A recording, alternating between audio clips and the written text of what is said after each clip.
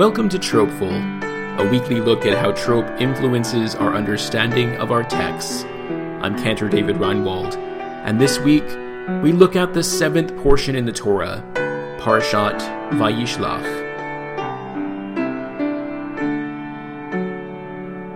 This portion for me is one of the most beautiful stories in the Torah. It is the second portion where we see a great transition both in name and in the person. We saw this earlier with Abraham, and now we see it in his grandson, Jacob. And for that matter, we often don't think of Jacob as Abraham's grandson, as there are no direct interactions between Abraham and Jacob in the Torah, for it seems that Abraham died before the birth of Jacob and Esau, even though some commentators have calculated that there may have been some overlap, and have imagined how the early actions of Esau may have affected Abraham's final years. But these are all midrashic presumptions. There's something incredibly magical and mystical about the interactions Jacob has, which changes him. These begin in chapter 32, verse 25, when for a second time Jacob finds himself alone at night, and he either dreams or actually wrestles with a mysterious man until dawn. We can analyze Jacob's second divine intervention in this dreamlike state and compare it to the actual wrestling he is doing as he meets up once again with his brother Esau, who he has not seen since the time they became estranged in anger and deceit. Now, while in weeks past I have often been brought to certain specific sections of the portion when looking for standout tropes, this week it was the beautiful and dramatic landscape of this narrative section of the portion that brought me to this point. So now I wonder, does the trope match the importance of the section?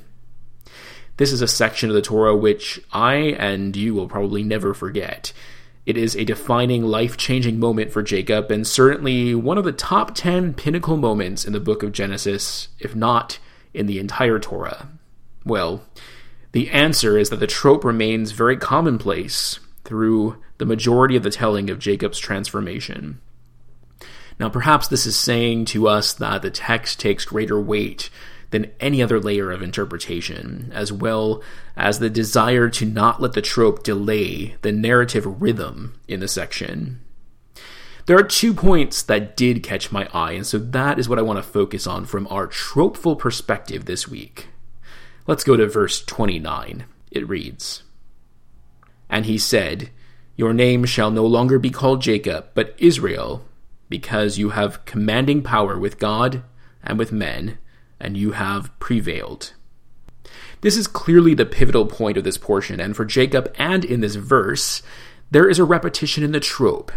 Whereas we usually sing the phrase straight through, you will hear the trope almost stutter when we get to the words Ye'amer od, no longer. Perhaps the trope stutters and repeats the trope twice to say that there now is a new identity for Jacob as Israel.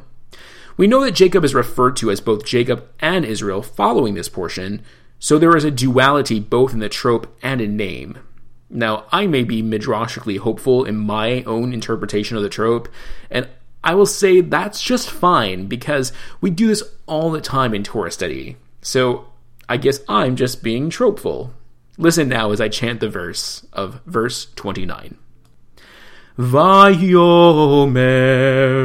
lo Yaakov ye'amer od shimcha ki im Yisrael ki sarita im Elohim v'im anashim vatuchal.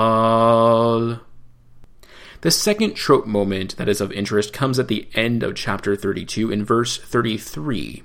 This verse is actually part of the beginning of the next traditional aliyah, aliyah number 3, but it does end the chapter, even though the divisions of the text into chapters is a later invention, likely not as connected to the tradition of trope, but more closely connected with the divisions of the narrative itself. At this point in the text, we find our good friend, the highlighter trope pazer, which has that minimum of 9 notes. Pazer. And what do you know?